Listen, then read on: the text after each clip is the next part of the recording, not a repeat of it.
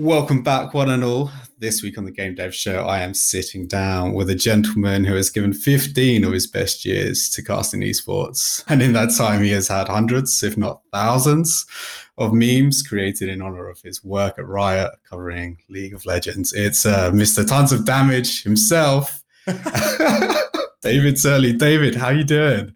Hello, I'm good. It's nice to be here. Thank you for the invite. Yeah, I'm excited to chat with you. I can't wait. I can't wait. What time is it for you? 9 a.m. Not horrible by any means, but I normally I'm up a little bit later if I can help it. Yeah. Were you playing anything last night? You've been playing any games recently? I have been. Well, I mean, the nice thing is the League of Legends preseason update dropped literally this morning. So, once I'm done, I will just log on to League of Legends and play that some. The Riot Forge just dropped 2 of their games as well. So Hextech Mayhem and Ruin King both came out as well. So suddenly just like a million Riot games to play. So I get to just keep playing things that are developed by the company I work for. Developed or published in the case of Riot Forge, because they're a publisher in that case. But yeah, it's fun. I play games a lot. There you go. There's your answer. Yeah, that's great. That's great. I mean, do you have a lot of time to do that? Your role's unique, right? I can imagine when it's busy, it's extremely busy with worlds, major competitions, new character releases. But then do you have downtime in between? Yeah, it certainly ebbs and flows pretty heavily, right? So, for example, during Worlds, it's like, okay, if there's stuff going on, if I have any kind of other engagements, I'm like, okay, I know I'm like leaving the country in like 3 days, so let's be ready to like fly out to Germany. In the meantime, I've got like this place to be and this thing to do, and then I've got to get this stuff ready, and then I'm going to prepare for the tournament, and okay, we're going to land, and then we're going to land, and in 36 hours, I am casting. So like, let's be ready because we can't prep there. So make sure you're ready to go. And so it's a mix of, okay, when do I hear which games I'm covering? Because in the case of, for example, the World Championship, which was in October of this year that I had casted, there were some teams I've never covered, right? And it's kind of irresponsible in a way to like do a lot of prep work for a team you will literally never cover. So of course, okay, we figure out which teams we can start doing prep work on, which we shouldn't be, because it's just a waste of time in a lot of cases. And then during the regular LCS season for sort of my day job, I guess I'm casting 2 to 3 days a week. Okay, get ready for those things. Be on the meetings that prepare those shows, because there's plenty of prep work to be done so that we know how we're going to cover those games. But then thankfully, especially for the sort of regularly scheduled content, like there are days off, especially right now. World's over. I don't have much going on in the next couple of months. So I do have a lot of time off, and this is my only engagement for the next week and a half. And then, so there's downtime and there's, more busy times, and it just kind of comes and goes. Yeah, I think that's great. I think you're going to need that, right? Because Worlds is intense now. I'm going to talk about this a lot more later, but compared to 10 years ago, I mean, it's a sport, right? Like it's a mainstream professional sport. The production value is like insane now. And what I really want to do though is find out about you growing up. Were you always into games? For as long as I can more or less remember, I am 34. So yeah, when I first got into games, we didn't have broadband internet or anything. I was not much into consoles. We never really had those, but my dad has been working in computers for pretty much his entire adult professional life. So we had computers pretty early on. I remember loading up games on DOS, digital operating system. I predate Windows, and playing the ones I can remember playing. Like I'm not ultra old school, right? Like people who have like Pong on me, and I don't, right? But side scrolling platform shooters, like Duke Nukem originally, before it became mocked IP, a bunch of like Epic and Apogee games before, they ran their own store and stuff like that. So kind of, a lot of old school stuff there as well. But yeah, playing offline games. My first online game, I think, was Myth. Yeah. So this was a like top down, like army management kind of game. I mean, the campaign is more or less humans versus undead, sort of. Good guys versus the bad guys, but there was a PvP and you could like put an army together and whatnot. I started playing online games for maybe around middle school-ish, like around there, maybe, 10 something. But yeah, I've been playing games for basically ever, and I've always really enjoyed it as a hobby. Obviously, looking at the parallels of what you do now and what you've done for a long time very successfully being a caster, were you good at communicating when you were younger? Like, did you talk a lot at school? And I only barely remember this. I had a pretty severe lisp as a kid, actually. I think I said all my S's as THs.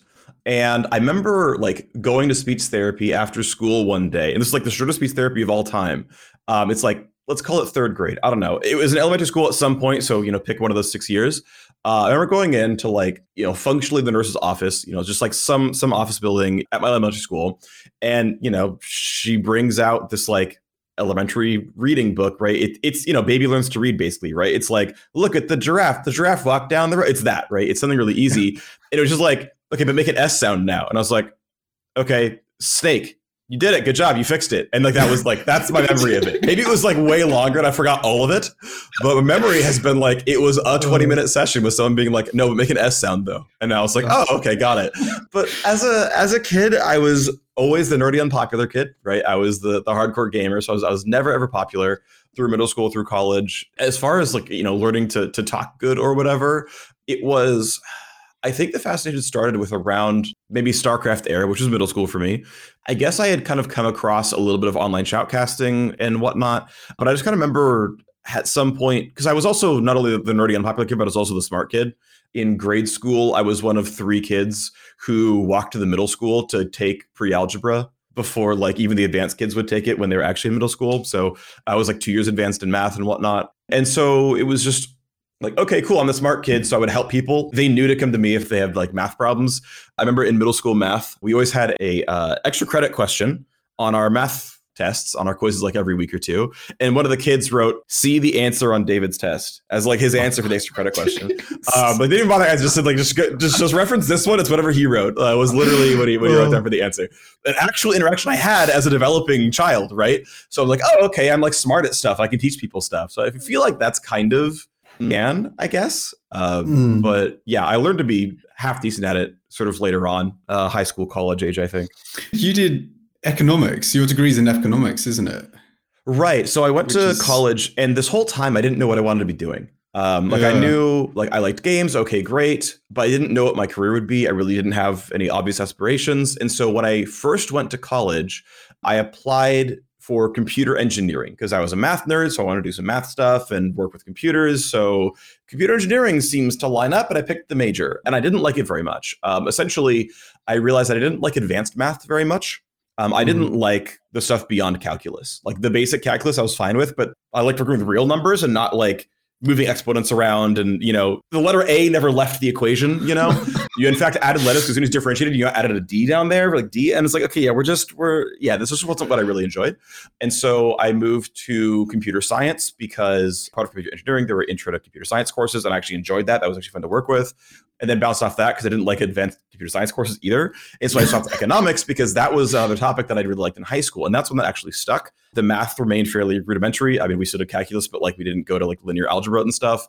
And yeah, I enjoyed the subject matter. It was economics is, it's certainly pretty nerdy, but it's about decision making. There's often an entire course on game theory and whatnot. There's a bunch on statistics as well. So there's a huge bent on econometrics, which is just using statistics well. It's just, the science of applied statistics to human behavior. And this is all stuff that I really, really enjoyed. And so it was a bunch of subject matters that I really liked. And so I majored in economics. I eventually dropped out about half a year before getting my degree to go work at Riot to start my internship. But yeah, it was okay, cool. But how many employed economists do you know who actually use their economics degree, right? So I don't know. It's awkward as well because my son is, we were at parents' evening, but for him to go into college basically. And he was looking at maths and economics. And I was but it's great to know this. Oh my gosh. Well, what's great is if you do any level of learning in statistics, you'll realize that you're going to hate almost all news articles ever because a good rule of thumb, right, is okay, I'm going to have someone prove me that something is true. Okay. And it's just think to yourself,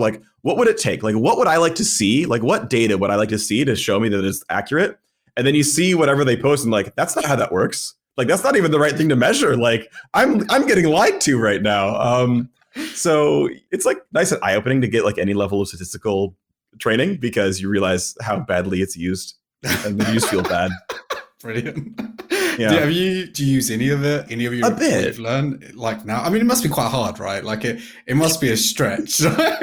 Sure. Yeah. I mean, one of the courses I took was the economics of energy production, and this is before solar and wind power took off a lot. So this was still about making gas plants and whatnot. But so yeah, nowadays that's pretty useless information. I mean, basically, the funny thing was though, it's so many of these topics were it was more rudimentary skills, right? So statistics, a lot of it I knew how to do, but we started learning actual statistical software, MATLAB and R and things like that. Again, it was fairly basic mathematics up to sort of standard level calculus. And it was, standard game theory stuff that I kind of intuitively understood, but it's all applied, right? It's well, we're going to look at things interest rates and whatnot and apply it to here's the economics of building out a power plant and like selling power back to people and whatnot and how that all works. And it's like, okay, cool. Like I all understand the math and it's kind of enjoyable to do, vaguely algebra level math again, but, through the lens of, figuring out the economics of building out a power plant or something like that. So in a lot of cases, it was like a refresher on skills I kind of already had, but it was like applying them in real situations, but I thought it was actually pretty valuable and just good to think about. So the idea of working through game theory and using statistics are the two that I use the most today. Yeah, but through casting, I mean, and really in almost any job anyone has, I feel like you're going to pull from prior experiences pretty heavily. And so I am, the math nerd of the casters. I did a video actually just yesterday, but I'm known for every time the game puts out patch notes, League of Legends patches every 2 weeks, I make 1 to 2 hour long videos going over the patch notes, usually mathing out everything that's mathable. And so it's like, yes, well, this item got buffed by 400 gold, but lost 20 ability power. So let me tell you, and just... it's an important part of the team, right? Like it reminds me like, D&D teams. You need a diverse team to be effective, right? If you're all the same, you're not going to get anywhere. I've got to ask you, right? This is kind of changing the subject completely. That's okay. But where did the name Phreak come from? Because obviously you're known as Phreak, right? Like sure, yeah, millions of people. But yeah, where was that? Where did that come from? This would have been around middle school, high school. So like I said, I was definitely the sort of outcast nerd for most of my childhood. I mean, this was peak, probably not even yet 2000. It would have definitely been 90s, I'm pretty sure. Late 90s, maybe around 2000. But leet speak exists on the internet, if you don't know, where you replace letters with numbers. So like, hello is maybe like H3110, would be like a decent way of doing it. If you want to be really hardcore, you do like, backslash hyphen backslash, you make like an H be kind of slanted, but you could do like the vertical line breaks as well. And so it was basically just a misspelling of the word freak, right? Just put a PH instead of an F. And it's like, yeah, because I'm kind of a freak. That's kind of what I felt like. Like I was just kind of an outcast, whatever, no one's really like me. That's okay. And so that was just kind of the, not necessarily ironic, but okay, this is who I am. That's fine. Like whatever, it's accepting that. My family was always like reasonably supportive as people. A phrase we used to say all the time was "weird is good." My sister was also a nerd. Oh yeah, that's great. Not so much into computers. She's a drama nerd, but yeah, like okay, we were nerdy. My dad works in computers, right? Like it's like yeah, we're just gonna embrace the fact that we're not typical. And now comic books, are popular and whatnot, or at least the IPs are. So the world has advanced to catch up with us finally. But exactly, here, isn't it? Like that's it. Yeah. Yeah, I think. Yeah, so I misspelled Phreak, and that was the name, and I've just kept it kind of ever since. That's pretty cool, though. Good on you as well for keeping it, because I know so many people are like, as they get older, like and it wasn't my first name. I really. What was your first name? My first one was for this online game Myth. It was Tempest, and I didn't know like what to pick, but it was around that time, maybe a year or so ago. Magic the Gathering set had come out that was Tempest. I was like, that's a cool name. And my password was Stronghold, which is another Magic the Gathering set that came out. But, my very first login was Tempest and Stronghold. I had an AOL screen name, I guess. I don't know if it was before or after. But in that, I was Star X-Wing. So, those were the first online names I could think of that I ever used. It was Star X-Wing and or Tempest. Honestly, it makes you cringe, doesn't it? Like, it makes me cringe when I think back. It's so hard to have one that's timeless. They're just tough, right? Like, they're tough to keep. But it was very interesting to see, like, how Phreak and David run in equilibrium with one another. Moving, like, through your journey, like, before you became a caster, you were a professional Warcraft 3 player. Yeah. Back in 2006, you won a tournament. What was it like back then? Like, professional gaming back then? Because... Sure. It's 15 years ago, but it just feels like it's completely different. Oh, absolutely. So, yeah, my sort of first taste of playing at a high level at my peak. So, as if an all-time list comes out, I'm not this high, but at my peak, at the scene when it was still running, I was the second best player in all of the Americas. And that would have included even like oceanic players as well. I basically was like picking countries where like I was better than their players, but like they're probably about 10 better players in China, Korea, and Europe each. But around that, like I'm around the 30-something-ish best player in the world, number 2 in the Americas. And so hey, if we have the modern day League of Legends team and there's an LCS, like I'm clearly in it. In fact, there was basically one big overarching online league where like basically teams or organizations would sign up and they'd field about 5 players and about 10 teams would make it. And so I played for 2 seasons of this like international pro league, basically. and like did pretty well, had like a 50% win rate. So like I could keep up with the other players in the International Pro League, but being the roughly best player on my team meant that like we had worse results at 50-50, and eventually we got relegated back out of the league. So yeah, I was a quite good player, good enough where if the scene was advanced, I could make a living doing it. That said, the scene was not very advanced. I did not make a living doing it. This was basically, I was good during college for the most part. So this tournament you're talking about, if I recall correctly, the one we're going to be referencing, this would have been maybe a seasonal tournament for Warcraft 3. So I won the like US West ladder qualifier. So I was in California. I played on the West Coast American queue.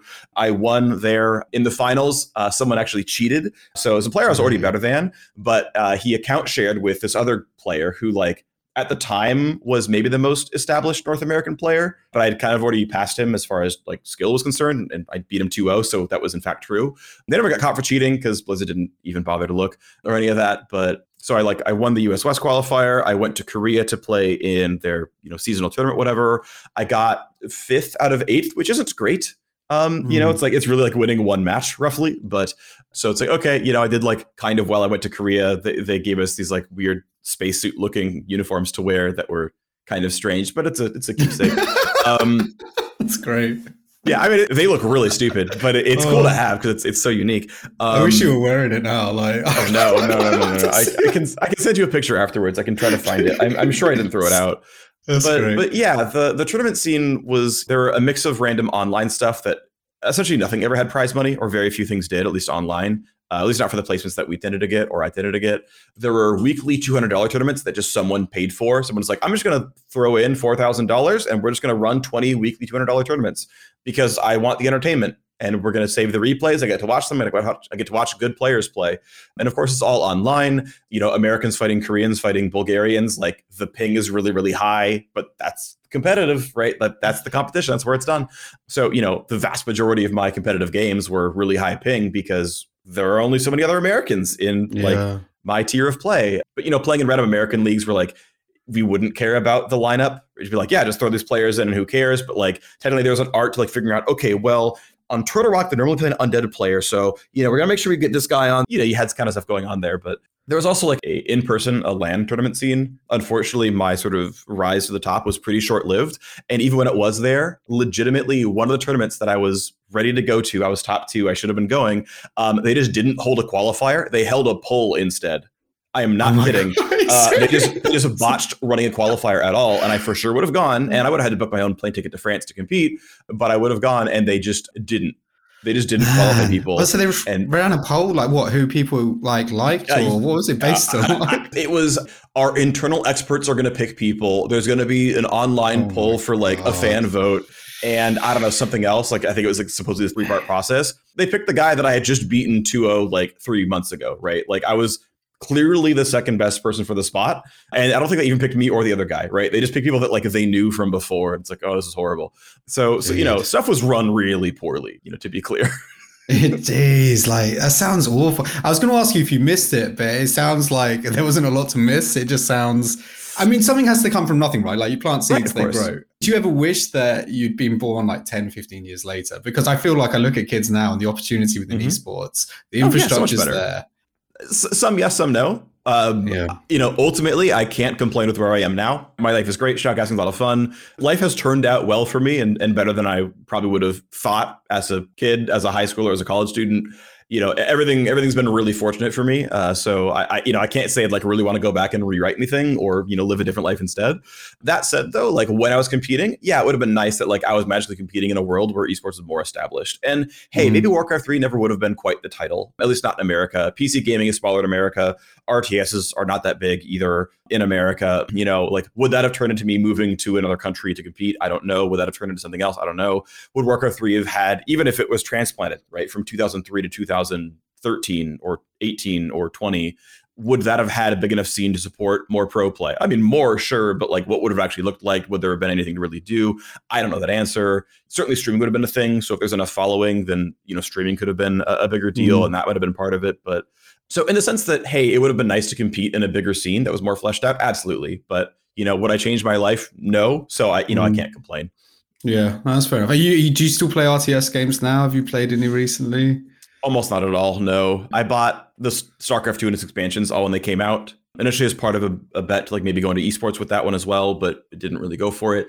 No, there's just like aren't really many RTSs out there, right? Just in general, there aren't a lot of high quality ones, so I haven't really spent time.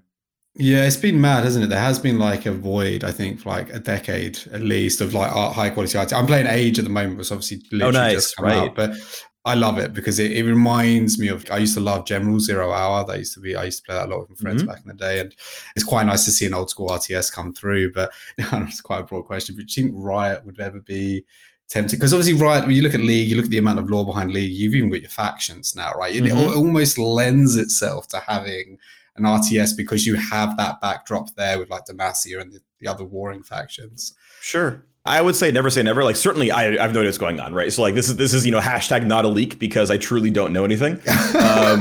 But like, you know, never say never. Sure. Like if Age of Empires does really, really well, right? And, you know, a lot of the like explosive people who made, I think like Frost Giant Studios, like they're making an RTS as well. It's like, if it turns out that there's actually suddenly a really good global market and RTSs are back, I don't see why not, right? Like the VP of design at Riot is Tom Cadwell, who was a designer on Warcraft 3.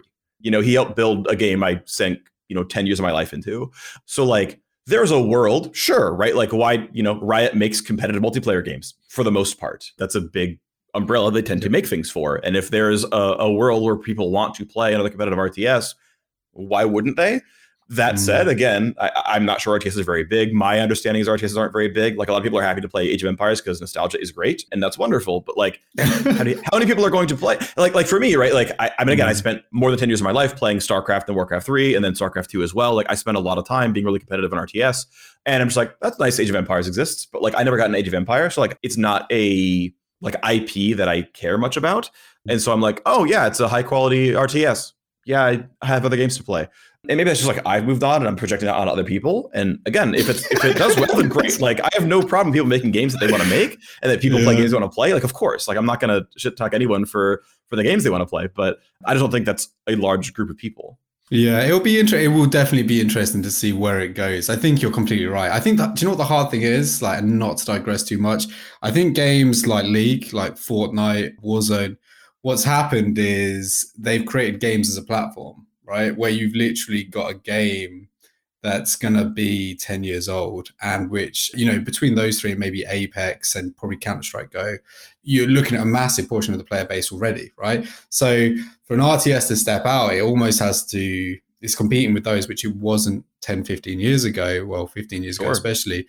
So I personally love RTS, but I completely agree that there has to be an opportunity for it. And I think it will be interesting to see how our Age does. And obviously you've got Relic who've helped develop it. Obviously it's Microsoft as well. So they've got the back in there. But let's bring it back to you and League, right? And Riot. Okay, sure.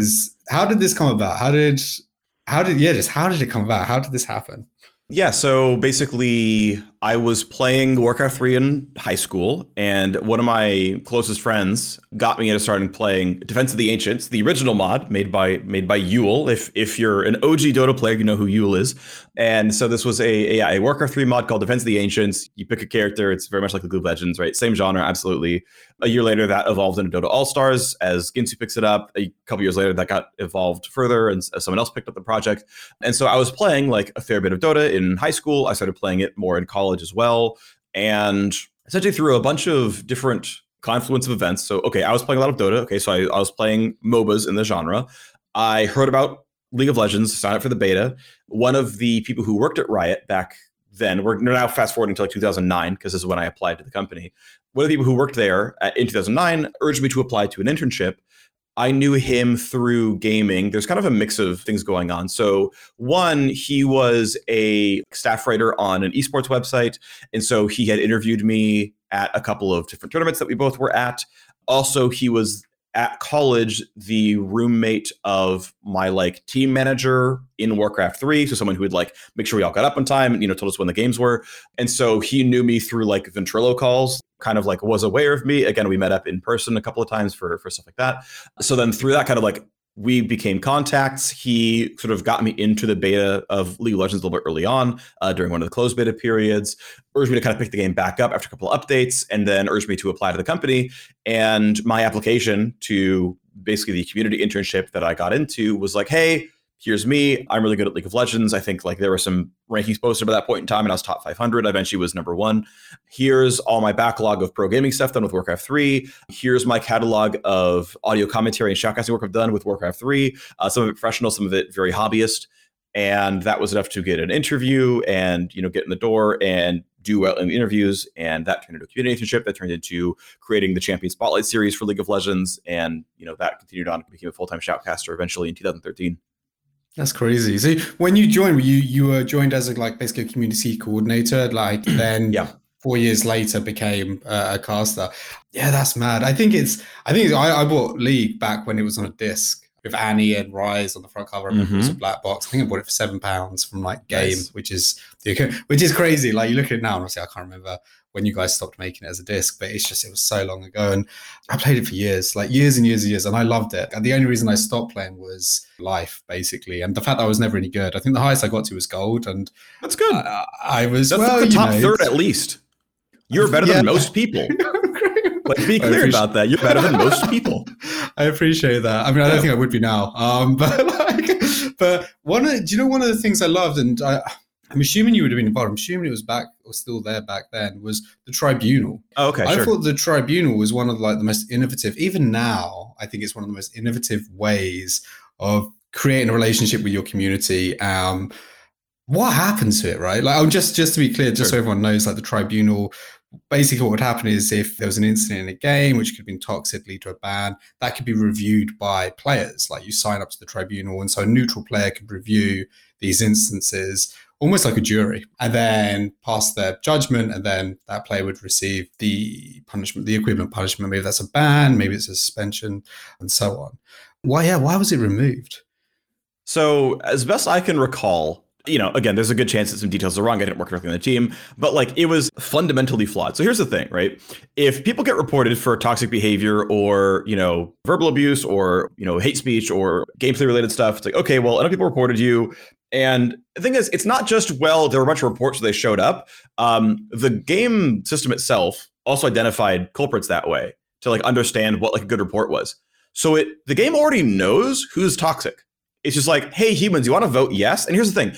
Because the system was so good at it, people realized very quickly, it's like, oh, all the reports are guilty because it doesn't bring up fraudulent cases basically ever. So everyone just learned, oh, well, I'd log into Tribunal and I just click yes for 15 minutes and then I've hit my cap for the day and I go do something else. And it's like, we don't need people for that. A robot can just be like, yep, we did it, right? So there wasn't actually a benefit there. I realized that there's something about oh yeah, people can feel good about the fact that they're cleaning up the environment. And I can kind of understand that that's psychologically satisfying. But we realized really, really quickly that there's not even a use for a human element. Even if there was a use for a human element, people didn't want to be the human element. People just wanted to be like, yeah, punish, yeah, punish, yeah, punish. And these are going to be somewhat made up numbers because I don't remember anymore because the numbers were 9 years ago or something. Not quite, but about that. It's like, oh yeah, 90% of people have 100% convict rate. They just all click convict. So why even bring in people? They're actually robots at this point. So why are we using people? And I know that they did throw in false positives out there. They would throw in cases where it's here's a 070 Annie who never chatted and had boots of speed and a ruby crystal, which is, by the way, very little for those who don't play League, aka she was doing really, really, really, really poorly. And this was an intentional false positive. This is a player who had a bad game. They didn't intentionally feed. They didn't, try to kill themselves. They had a bad game. And as soon as you voted convict, you would quickly get a feedback report hey, by the way, that wasn't a bad one, right? This wasn't one that was convicted, by the way. You voted convict, but this was a safe one. And it didn't change player behavior. No one cared. So it's yeah, you could throw in 70 times as many false positives and try to coach out behavior and try really hard to weed out perennial punish voters. But it wasn't doing anything. The system already knew realistically who the bad actors were. And it's we can just ignore the human element and it doesn't matter anymore. That said, there is an extra piece now where when you report someone for bad behavior, again, because the robot can do it, you can get a feedback report saying you reported someone for saying the N-word. Don't worry, they've been banned, right? And you actually just get the pop-up you reported someone, we took action. And it's oh, I cleared up the environment, right? So you get that same psychological satisfaction. The last time I played, I don't know if it's changed since then, but you actually got there was almost a progression bar where you could level up from reporting people who are doing toxic behavior, and then you get a notification when you next logged in. Yeah, I mean, if the results are what you already know they're going to be, then it completely makes sense to remove that part of the process. Yeah. Okay, cool. So like moving 4 years later, and obviously you're casting, did you ever think that casting would become what it is today, right? Like, so when you took that role in 2013, did you think Riot are on something here in 7 years?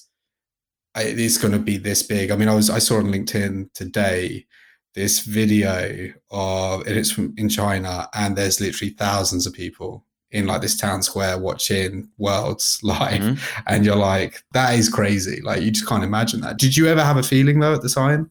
I was more hopeful than having a feeling. Like, I didn't know where it was going to go. I don't tend to plan that far in the future, actually. Like, I don't really do a lot of what ifs. But okay, I know traditional sports are very big, right? And people, work full-time in traditional sports in all kinds of avenues, right? They're, reporters and players and casters and all kinds of staff that do stuff. And so I'm always vaguely aware that, like, well, yeah, if League of Legends is as big as football in the US, that would be pretty cool, right? And I, vaguely know what football looks like. I've watched that show. I've been to those stadiums.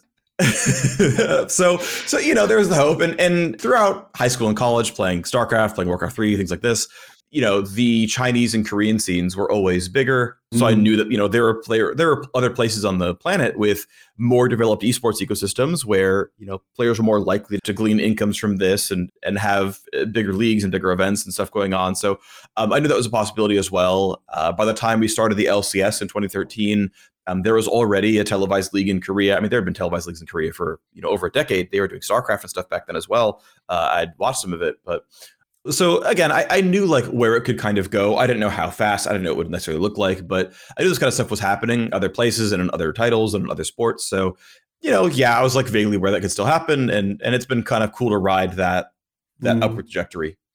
Do you have a favorite tournament you've casted in that time?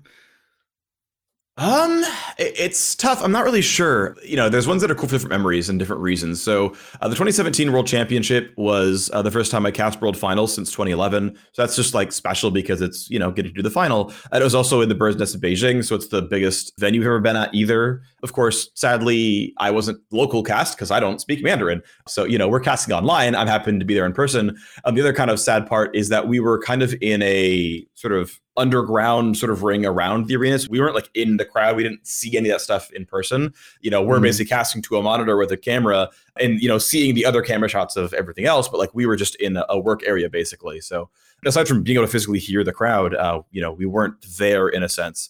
But that's still, really special, of course. Even just doing the first World Championship 2011, just doing it at all, like that's really cool, just being there. I guess the one that'll stand out maybe the most, though, would have been maybe 2012 or 2013, where we moved to the World Championship being at its own sort of venue. Like it wasn't just, oh yeah, we're at DreamHack and also over here we've corded off some area and that's the League of Legends tournament. But it's like, no, we're just going to be at a venue and we're running the tournament and people show up for the tournament. And so that was kind of a standout for me. I think those are probably the ones that stand out the most.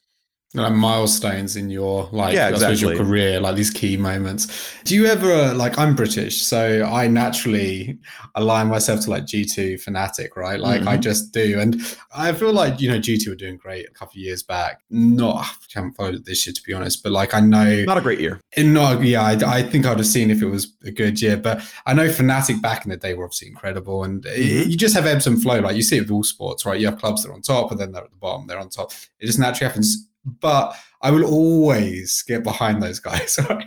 Do you, being American, do you naturally I feel like when I listen to the commentary, sometimes I can feel a bit more passion coming through for some of the American teams. Absolutely right. Like I've lived in America virtually my entire life. Certainly I support the American teams. I'm a fan of the LCS teams whenever they go internationally. I want them to win, right? I'll cheer for them as a fan, but also like, hey, I would like if my league looked good, right? It would be great if we were the best. So, for all kinds of selfish reasons, I'm absolutely going to be hoping that the North American teams do well. So at the beginning of the show, like we were chatting about your work flow, right? Like and what it looks like throughout the year, but tell us about the sacrifices you have to make, because I imagine you've had to have you mentioned the word hope earlier. I imagine you've had to have a lot of faith at points in this journey to see it through to this point. Sure. Yeah. I mean, I think we've been very fortunate. So my initial entry into the scene as a working professional was taking an internship. So, my first few months were unpaid I showed up to work. I did work. I was an unpaid intern for the first bit, then a paid intern, which meant, more or less minimum wage. And thankfully, again, very fortunate, right? No overarching medical bills. My parents could afford to pay for university. I suppose if I was in a different country, university would have been free anyway, but still fortunate that I'm in a situation where I got to go to school and not have debts, racked up because of it. My parents had bought me a used car as well. So I had a vehicle as well, right? And again, no car payments over my head as well. As it turned out, I had a friend I could stay with. So I even got to live in LA rent free. There's a lot of, fortunate things that happened, but otherwise would have been accruing debt and whatnot while, trying to make my way in. And then, finally, once I started making any money, it was, pretty easy to subsist, right? No problems at all at that point. But the weird thing, though, is I guess even now is all the travel. I've never much liked to travel. I don't like being away from home. I'm not much of a sightseer either. And so, for example, with the World Championship, I was away from home for 3.5 weeks, and it was like a very busy 3.5 weeks for my wife. So she's really busy. We have some dogs as well. And so she's like really, really busy with work and has to take care of the dogs and has no one to help her out with stuff. And so she's doing all the chores around the house and a bunch of work and whatnot. And so I come home jet lagged and she's still really, really busy. And it's like, you need to take stuff. And I'm like, this would only be a time off, but okay, we're onto it. So, just sometimes there's really spikes of being busy and spikes of being away from home. And the extra fun of being across the world in the COVID era where, people are really urged to isolate a fair bit more and not go out quite as much. And so a lot of time spent alone in a hotel room waiting for my day back at the studio to cast again and then back to the hotel room and stay there for another 4 days. That is fairly tough, as the extra kind of added constraint. But I've overall, though, I've been fortunate in that, I've been able to kind of chase my dreams, and there's never been really that big of speed bumps in the way. Now, some of those have changed, right? I tried to be a competitive Warcraft 3 player, and there wasn't an appetite for that, despite being very, very good. And if the scene were teleported 15 years in the future, maybe there would have been. But in 2006, there wasn't an appetite for, many American Warcraft 3 aspirants. And so, okay, well, we have to give up on that one. We're not playing that game anymore. There's no future in it. So, there's something going on in that regard. But I've always felt honestly quite fortunate for almost all of this. I mean, could you see yourself doing this forever? Or is there an emotional toll that you feel is at some point something's going to have to give? I don't feel like quitting anytime soon. I really like what I do. Everything, hoping League of Legends sticks around for a long time, or, if it doesn't, there's something else that I can cast that I'm good at that I can jump onto. But I really do like commentary. I don't feel like the strain is very large. Yeah, it would be great to not have to travel and whatnot, or at least as much, but I very much do love my job. So in no rush to change any career paths. Do you have I was just thinking about you being in the hotel room before you go down and you cast, and I imagine Rocky before a fight. Do you have a period where you're staring at yourself in the mirror, just slapping yourself with a cold flannel, psyching yourself up? I mean, what is your preparation like? Right, not quite. I will say I still get nervous a little bit for casting, and actually I haven't gotten nervous in a while because there's no audience. So it's I'm in an empty studio with my one or two co-casters, and there's a camera that's already there, and then just someone in the headset says, okay, you're live, 3, 2, 1, go. And it's welcome to Worlds. But, when we used to have audiences, and hopefully soon again, it's okay, yeah, I could actually feel how big the events were. For the last quite a long time, I mean, several years at this point, 2 years or so, nothing I've covered has felt big from an obvious, tangible, 5 senses kind of feeling, because there hasn't been an audience for any of it, or at least not a big one for almost any of it. But normally, yeah, okay, we're doing a big event. Okay, I'm doing World Finals in 2017, for example. It's okay, this is the biggest event of the year. Okay, I'm the one getting the selection for this. Let's go. Okay, but it goes away as soon as you start working. Really, the camera is live. The stream goes live, and it's yep, I have to talk. There's no other choice. And so it all just goes away because you can't freeze up. And I don't freeze up. That's, thankfully, I handle that reasonably well. The other thing I would do to a certain degree is there's an amount of prep work where, okay, what's the story when a team wins? One of the requirements for a play caster is usually to have, the big moments sound really big. And usually if, a team is winning and they're going to win the series or win the World Championship or win, the match or whatever it's going to be, that's supposed to be a moment. And normally all the stories that lead into that are already known. Sometimes there's things that you discovered during the game, and that's fine. But hey, in the case of, I'll just, again, pick 2017, when Samsung Galaxy beat SK Telecom T1, this is the end of the SKT dynasty. They had won 3 of the last 4 world championships. They were clearly the winningest team in League of Legends history. They're still the greatest team of all time. But, it was ending their dynasty. And so, the end game call of that match ending is the SKT dynasty is over. And it's you don't say that when it's Fnatic versus Invictus Gaming and Invictus Gaming wins. It's like the Fnatic dynasty. What Fnatic dynasty? What do you mean? Right? You'll go way back coming. right. But instead, it was a good call by a good friend of mine who's another great caster, Invictus Gaming, who have never won anything. And in fact, the LPL, their league, had also never won a world championship. And it's like, well, the crownless are finally king was like the line he said, which is great. And there's a lot that goes into it. And so it's like you find the things that line up. And so there's that, right? It's like, okay, getting myself in the moment. Okay, what is this match going to feel like? When this series is won, like what's it going to feel like? Who's winning? And then kind of like figuring out like what that is on both sides and figuring out what you want to say in those moments. Like that's kind of the only pre-hyping I will do is figuring out like, okay, if I'm hearing this is happening, what am I trying to say? So I'm like, okay, yeah, I'm going to say something like along the lines of the SKT dynasty. Like it's something around that. Okay, cool. We move on. And then, you say what you want to say in the moment when it feels right. Yeah, I think that's pretty cool. I guess so you do have like a loose idea. So say something happens in a game, or say a team goes 3-0, right? And you're like, goes to 3-0, but you have to emphasize how epic the final was, because obviously a 3-0, fans want to see a 3-2. Like you want to see like go down to a decider. You have an idea, you have a prep of an idea of what you would say in that moment. Have you ever had anything though that has happened, like, I don't know, man, like, someone picks Teemo, they go mid, and you're like, oh my God, we are not prepared for this. Like, there have been a couple of things. Actually, one of the series I cast was actually quite along those lines. This was a really big match. It's one that a lot of League of Legends fans will remember really strongly. It's T1 versus Rocks Tigers at Worlds 2017, 16, 18, one of those years. People have discovered that Zyra support's actually good. And so all the Korean teams are playing Zyra support. And Rocks Tigers in their Dark Week had prepped a counter pick, which is Misfortune support plus Ashe AD carry. Misfortune support, absolutely no one plays. In fact, people should still not play it. It is only a counterpick to Zyra. That is the only purpose that champion has. Misfortune support is played into Zyra with Ashe AD carry. And so they've already locked in Ashe, and then they lock in Misfortune, who's traditionally played in the exact same role Ashe is, which means you never pick these two champions. And we're sitting there like, is that a mistake? Did they pick the wrong champion? And one of our coaches is like, wait a second. No, I've seen this. People are playing Misfortune support in solo queue. It's a new thing. And we're like, okay, cool. It's a new thing. And it claps. Like, it's so good.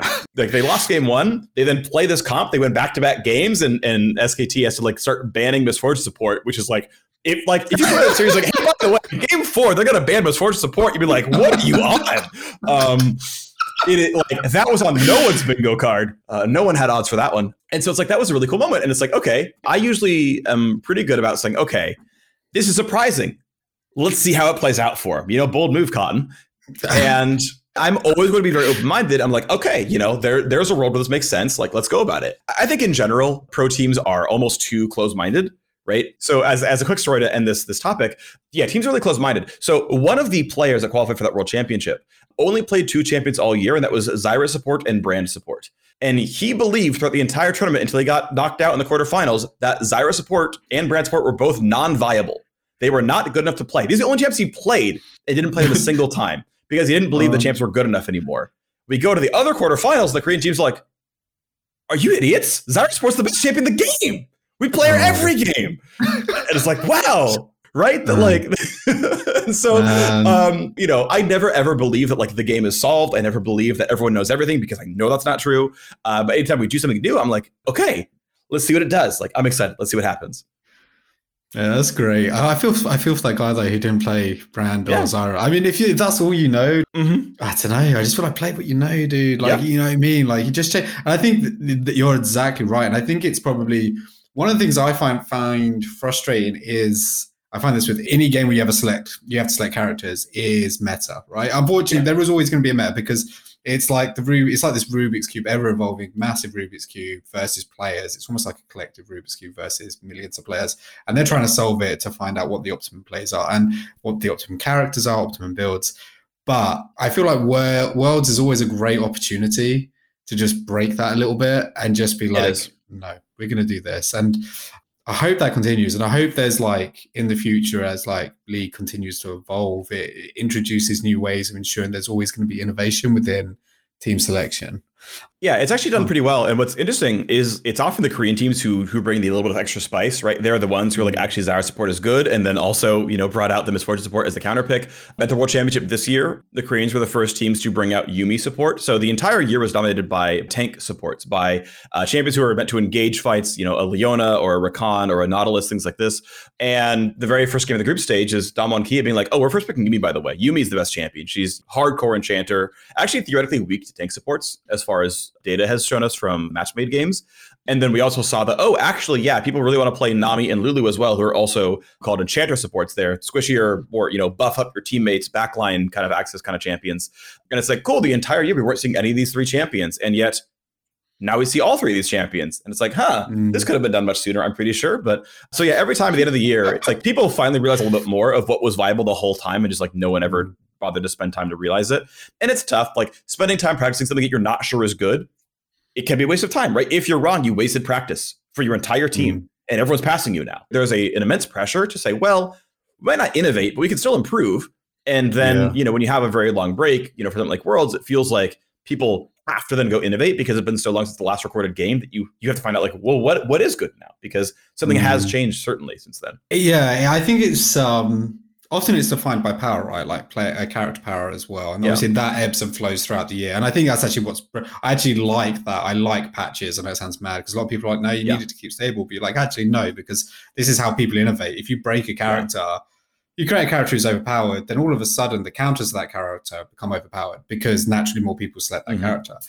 Have you ever seen a character at the point of champion spotlight and thought, oh God, like this is gonna be hell because it's so broken, but it's too late?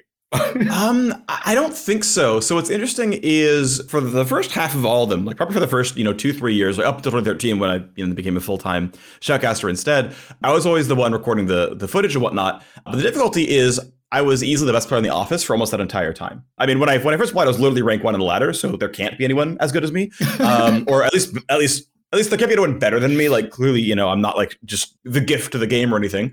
But eventually, Riot hired more and more strong players. As I had a full-time job, I wasn't playing as much. So, I got eventually passed. But yeah, for 09, 10, 12, 11, like I was, incredibly strong player. And so I'm always going to win the internal games. Like I'm going to be the strongest player. That's just like going to be true. Like I was very, very good at the game. There's only so many players as good as me. And they hadn't yet worked at the company. So of course I'm winning. Like what else would I be doing? And like, obviously like that sounds ego, but like it's also objectively true, right?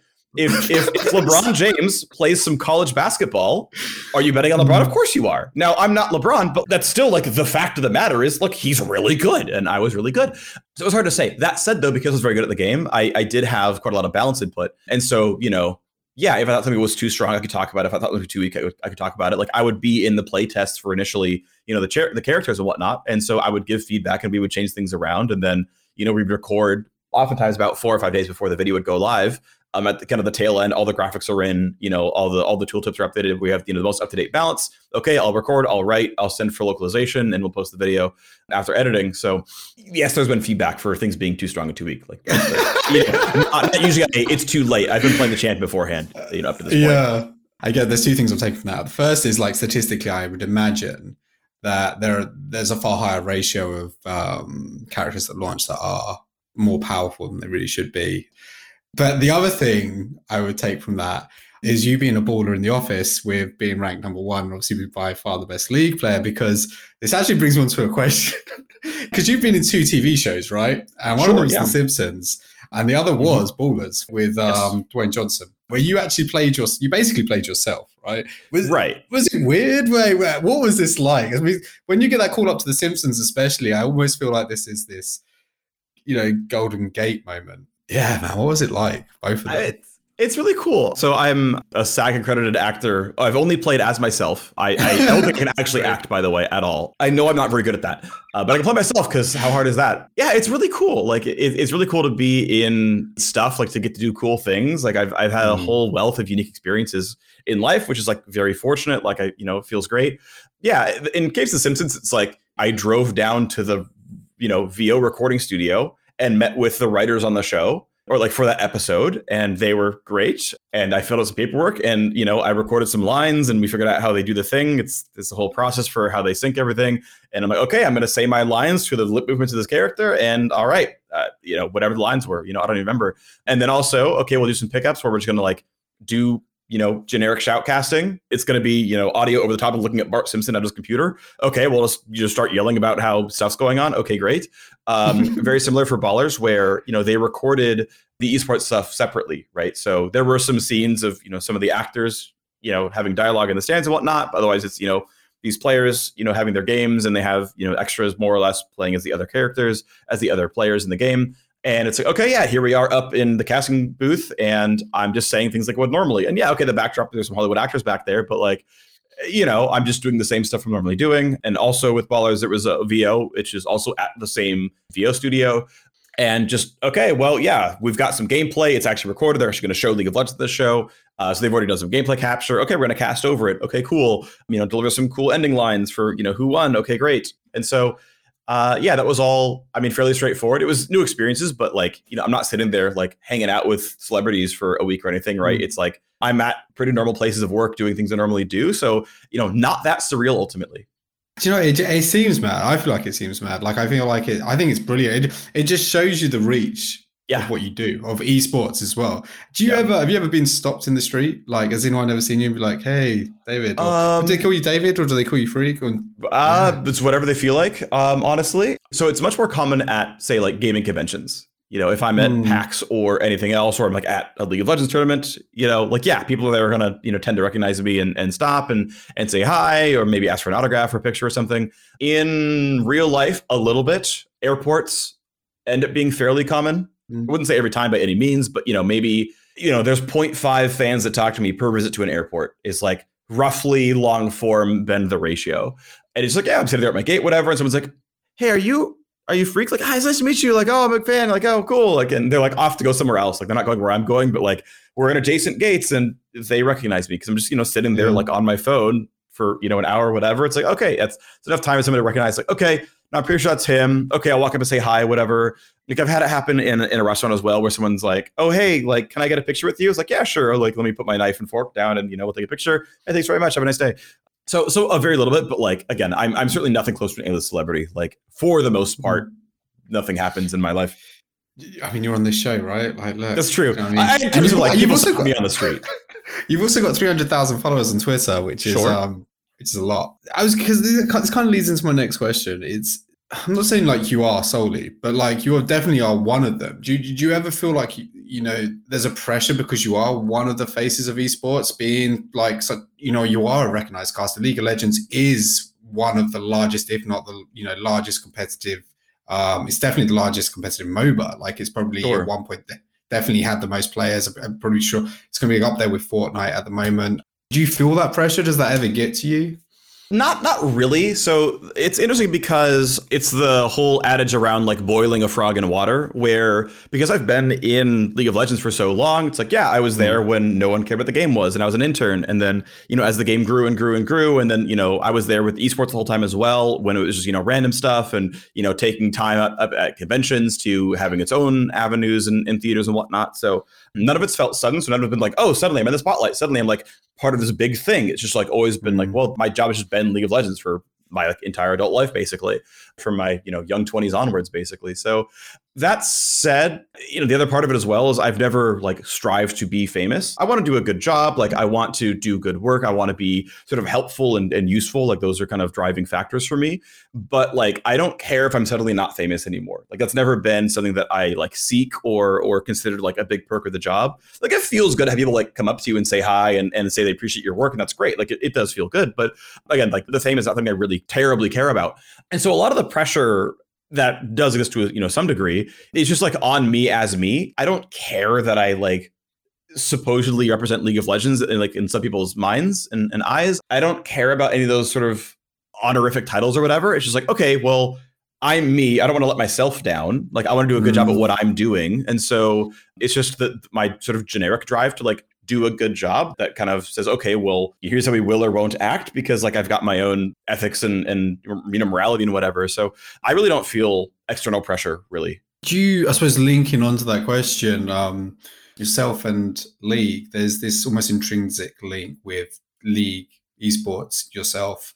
It's almost synonymous, right? Like, and well, that's from my perspective. But did you ever have to filter how you feel about the game or social political topics as you have this responsibility to League and Riot? And if you do, like, how do you manage that? Because sure, it's a good question. As far as the game, I think it boils down to being constructive. I have absolute access to the game designers on the game, right? Like, if I think there's a problem in the game, in about 12 seconds, I can write in the company Slack and be like, hey, I think this is a problem, and have a discussion with people who are going to actively make those changes. And when we used to be in the office, I would eat lunch with those people a lot of the time. And like, when they're talking about like, hey, we need to like make some updates to Akali, she's a really big problem in pro play, but she's garbage for the average player. Like, how do you think we should fix that? I'm open to ideas, right? And I've had like direct input into the game. The most recent set of patch notes, not for the preseason update, but there was hot fixes to like champions that were buffed and nerfed, and we changed one of the sets of changes because I was like, hey, wait a second, I think this part right here is an issue. Could we change that? And they're like, yeah, good idea, good catch. So like, I have really, really good access into getting changes into the game if I think they're really important. So like, I don't need to like whine on Twitter if something's overpowered. I can talk to the game designers and have a discussion about that. So, I want to give my coworkers and friends respect. So I don't need to whine about the job they're doing to the online masses. Like, how is that productive? That's so short-sighted and weird when I have access to them and I can be productive. So, complaints about the game, I don't see a reason to air those. I can send them somewhere productive and useful, whatever. But hey, I do really love the game, right? The game's a lot of fun. Like, I do want to be a force for positivity. In general, I find it's kind of annoying to have a bunch of figureheads that are negative. You can admit when things are wrong, right? Or things are bad, right? If I'm casting League of Legends and, they pick a champion, like, oh, I think that's the strongest champion in League of Legends. That's implicitly calling something overpowered, right? Like, that's saying that there's imperfect balance here. This is the strongest pick. This champion is great. Every team should play this champion. They should ban this champion. Like, yeah, like I can be honest when broadcasting as an honest broadcaster, but I'm not going to be like, oh, I can't believe Riot didn't nerf Akali already. It's like, that's not useful, right? But I can say, oh yeah, she's so good as a style, so right? Good. So, there's that. As far as the like social political stuff, I mean, ultimately, I don't feel a lot of desire to post on social media about difficult topics. Some things are easy, right? And also actions speak louder than words. So it's like, hey, all my greetings are like, what's up, fellow gamers, or hello, everyone. Like, it's really easy to use gender neutral like greetings for people because why not, right? It's so easy to just like be more inclusive that way. That like, cool, I can help be, a very, very incredibly small like bit of change to help people feel included. That's not hard to do. But, so many topics are not only really spicy and really difficult and really just like difficult to get through, but also social media sucks for this anyway. Like, yeah, 100%.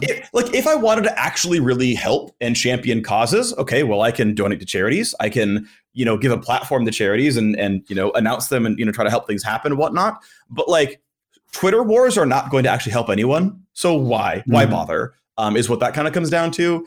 And then, going an extra step farther and like actually campaigning for something, or like if I was going to like run for some kind of office, it's like, well, I'd have to have a lot higher confidence in my beliefs to like do something like that. So it's like, well, I spent some amount of time and what I believe to be more than the average person on various topics, and I have my opinions, but like they're not going on Twitter because there's no point. It's not productive in any way. So, much like I don't complain about the game on Twitter, I talk to the game designers about it. It's like, well, I vote in local elections, I do some research, and if I believe really, really strongly, then maybe I'll build a platform or something. But like, or I make the changes in my own life to be helpful. So, I don't certainly ever feel like censored or pressured to be silent. There's plenty of politically active people at Riot and in esports as well. And it's not like they suddenly got fired because they have political opinions. But, I just sort of spend my time in places where I think they're most productive, or I'm already the expert. So I have plenty of opinions on League of Legends that I post on Twitter because I know enough that like, even if someone misquotes me, it's like, I have this body of evidence that can let you be like, well, you're misquoting me, right? Like, so it's also that, right? Where obviously there can be bad actors, right? Where they're gonna quote a sentence or a paragraph out of context or a tweet out of context because Twitter is not good for nuanced discussions. And so that's kind of the long answer is yeah, there's better place to spend the time. Talking to social media, obviously there's a lot of content about you out there. I've seen some incredible stuff. I've seen like that video, which is like, well, this is it. It is so good. I've seen a video that slowly pans in on your face and you're looking at the camera and it's like got this like sex like fuck me now song coming in. Like I'll send it to you. Okay, great. But it's okay. Sure. It's crazy. And like, obviously when I said I had you coming on the show, a couple of people were like, have you seen this? I was like, oh my God. But this is what I was going to ask you. What's the weird, have you ever seen anything about yourself out there? You're like, God, that is a bit too weird. Is there anything that's been like, that's freaked you out? No, I've never felt freaked out. I've never had an in-person reaction where I felt like unsafe or, creepy or anything. So, shout out to everyone being above board human beings in person. That's good. I've had like toxic interactions. So fans of influencers can be very rabid, at least on Twitter. So I've had all kinds of people like say abhorrent things to me on the internet, but like, I'm just used to it. Like it's so brushed off. Like when you started asking this question, I was like, oh, absolutely nothing. And I was like, oh yeah, people have been toxic online before. But like to me, at least specifically, it's so minor that I forget it pretty much instantly. So yeah, thankfully, nothing horrible. What's the best thing you've seen? Have you seen anything you're like, oh, that's great? I'm going to frame that. Yeah, it's actually my Twitter profile. Someone made a ceramic plate of my face. So they put, and this is like got to be like 6 years old or something at this point. But they had like a ceramics class or something. So they made a plate and they like shaped it or used color or whatever, and like you could tell what it is. Right. It's not, a beautiful watercolor. I don't know how hard it is to like make a face on a plate. Absolutely fell in love with it. It's my Twitter profile for the last 6 years, or however long. It is a 10 out of 10. I love it. So, oh gosh, where do you see esports and MOBAs going? Like you've been a part of this scene for such a long time now. And so you're going to have a better idea than most about where it's going to be in like 5-10 years. But say 10 years is too far, too much can change. But say in the next 5 years, like where do you think it's going to be in 5 years' time? Esports and MOBAs. I don't really know, honestly. I feel like I'm really bad at telling the future. But I mean, to me, it feels like the trajectory is still generally going to go roughly in the way of traditional sports, right? It gets bigger, it gets larger, there gets to be more fans. There can be all kinds of structural changes with, how players function and teams function and leagues function, how they work internationally. Does this change around to some degree? Who knows? Yeah, it's like if we're going to follow traditional sports exactly, it's like, okay, well, all the teams get, their regional identities and they get stadiums and we fill those out for the regular season games. If the fandom grows by that much, that all happens. But like, I really don't know. It's, up and to the right in general. I don't know if there's going to be some huge silver bullet of MOBA design where like the game suddenly becomes a lot different. I mean, over the last 10 years, the league has been, certainly gotten better, right? And things have changed around and people are learning, more and more about how to, design those games appropriately and whatnot. But I assume it's going to look fairly similar. I mean, league now to 5 years ago is honestly pretty similar, right? Like the game and the esport both.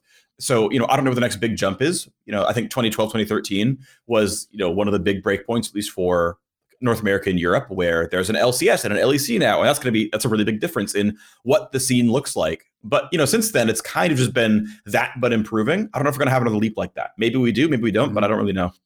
Yeah, I think personally, I'd probably like to see more unpredictability. I have this in all games. I've been playing Darkest Dungeon a lot recently, and it's the unpredictability of situations and you trying to react to them. Now you get that in League because obviously you're against people.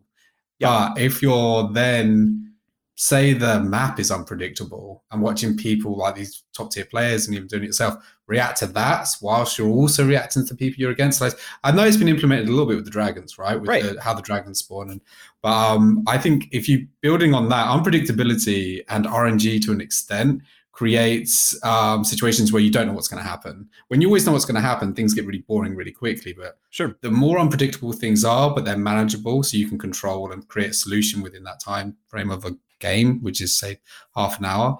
I think that's quite exciting. That actually got pushed further. So in the preseason update, they added 2 more dragons. So there's 2 more like map effects that exist. They're actually much more impactful than the previous ones. Like they're intentionally a much bigger deal. So do you remember Rek'Sai tunnels? You know how those work? You jump in the tunnel, you go to the other side. Yeah. I remember Rek'Sai. Yeah, you could do. Exactly. So one of the map effects is there's a bunch of Rek'Sai tunnels that spawn that everyone can use, and so you can go from like the back of your red buff to over the Baron pit to like the opposing blue buff, and so everyone has a Rek'Sai tunnel now. And it's like, well, that's going to be different. And the other one, I think it burns away all the brush on the map or something like that, but it creates these zones of fog that everyone's camouflaged inside. So it's a control ward or nothing. or like your champion can reveal them, but like regular wars don't do anything. So there's a bunch of areas you can sneak through and cover a lot of distance on the ground that way. So, and so I think, things like that are interesting, right? Because the shape of the map will change game to game much more. And to your point about being against players, this is one thing that you get when you reduce the vision of the game, when there's more fog of war, because then it's unpredictable. Okay, where is the enemy champion going? There's 3 places they could go. We don't know where they're going to be. Okay, and those surprises kind of matter. And as long as you've tuned the game to a point where aggression is rewarded, if you can't react to all situations that aggression is rewarded, you just always go for it, because the odds are you're right. The odds are they're not there. And that creates action. So that is kind of the way, like very recently, that the game's been progressing, which I think is actually quite positive. I don't know if there's more they could do. There probably is. There's always more. But like it is pushing towards unpredictability to a certain degree. It's interesting. You can definitely say, I remember when I was last playing, I remember it wasn't long before that like turret plates got added to encourage people to be more aggressive, because you got rewarded for taking turret plates, right? Like with gold. Yeah.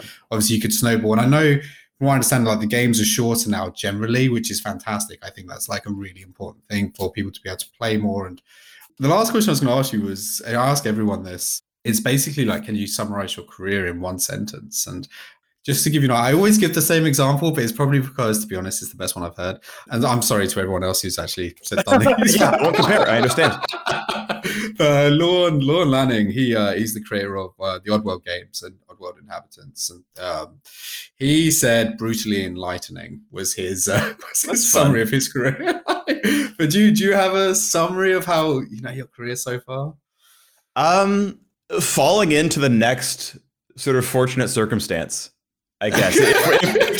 In the line of brutally enlightening, right? It's like, well, that's what I've been doing is I've been following my dreams and chasing them wherever they go, and understanding when some of them aren't working out, but being lucky enough that another door opens.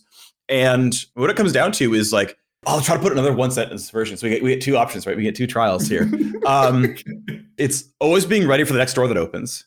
Because I think essentially to me, from what I've experienced with life, and like, hey, I'm one of several billion people who have ever lived. So in my, 0.0000001% of situations, life is a bunch of RNG. It's like randomly some doors will open to you. Randomly some things will be available to you. And that's, where you're born, who you're born to, what kind of things are happening, what's going on around you. Everyone's going to be born in their own unique circumstances. And like, that's fully random. You didn't get a choice there. But when circumstances do arise, it's like, are you ready? Have you in your past built up the skill set to be ready for whatever the opportunity is? And then also, are you in the presence of mind to then take that opportunity or take that risk or take that chance or whatever? And so for me, it's like, hey, like I've taken risks that haven't done anything. I mean, even in, mundane things like I've been in relationships that were deeply flawed and we moved on and became better people. I've tried at things that didn't work out. Like I tried to compete in Warcraft 3 and that didn't work out. I made precisely $0 competing in Warcraft 3 and spent a lot of time doing that. But, that taught me other skills in that world. I took up audio commentary. I took up audio commentary and shoutcasting while competing in Warcraft 3. So I built a different skill set that I got to use going forward. And then another door opened where a friend of mine was like, hey, go apply to Riot. I'm like, oh, well, the good thing is I built other skills with all this time I spent in the last few years of my life. And, I'm fortunate that I have the support of my parents that I can, quit college. Do this. Like, this is lucky, right? Like not everyone has that situation. And, but then, took the step and it worked out. And so that's been what's gotten me to where I am now. That was a good summary. Thanks. That was good. I enjoyed it. I hope you've had fun. Like it was great. It's been a pleasure having you. I've just got to say, obviously, a little disclaimer, like the opinions fed today are those of David and my own and do not represent our employers. If you want to reach out to us, you can at gamedevshow@ptw.com. But yeah, David, it's been the greatest pleasure. Like it's been so funny and so intense, and I can't wait to see what I'm going to listen to you guys for. But yeah, thank you for coming on the show. Yeah, thank you for having me. It's been a blast.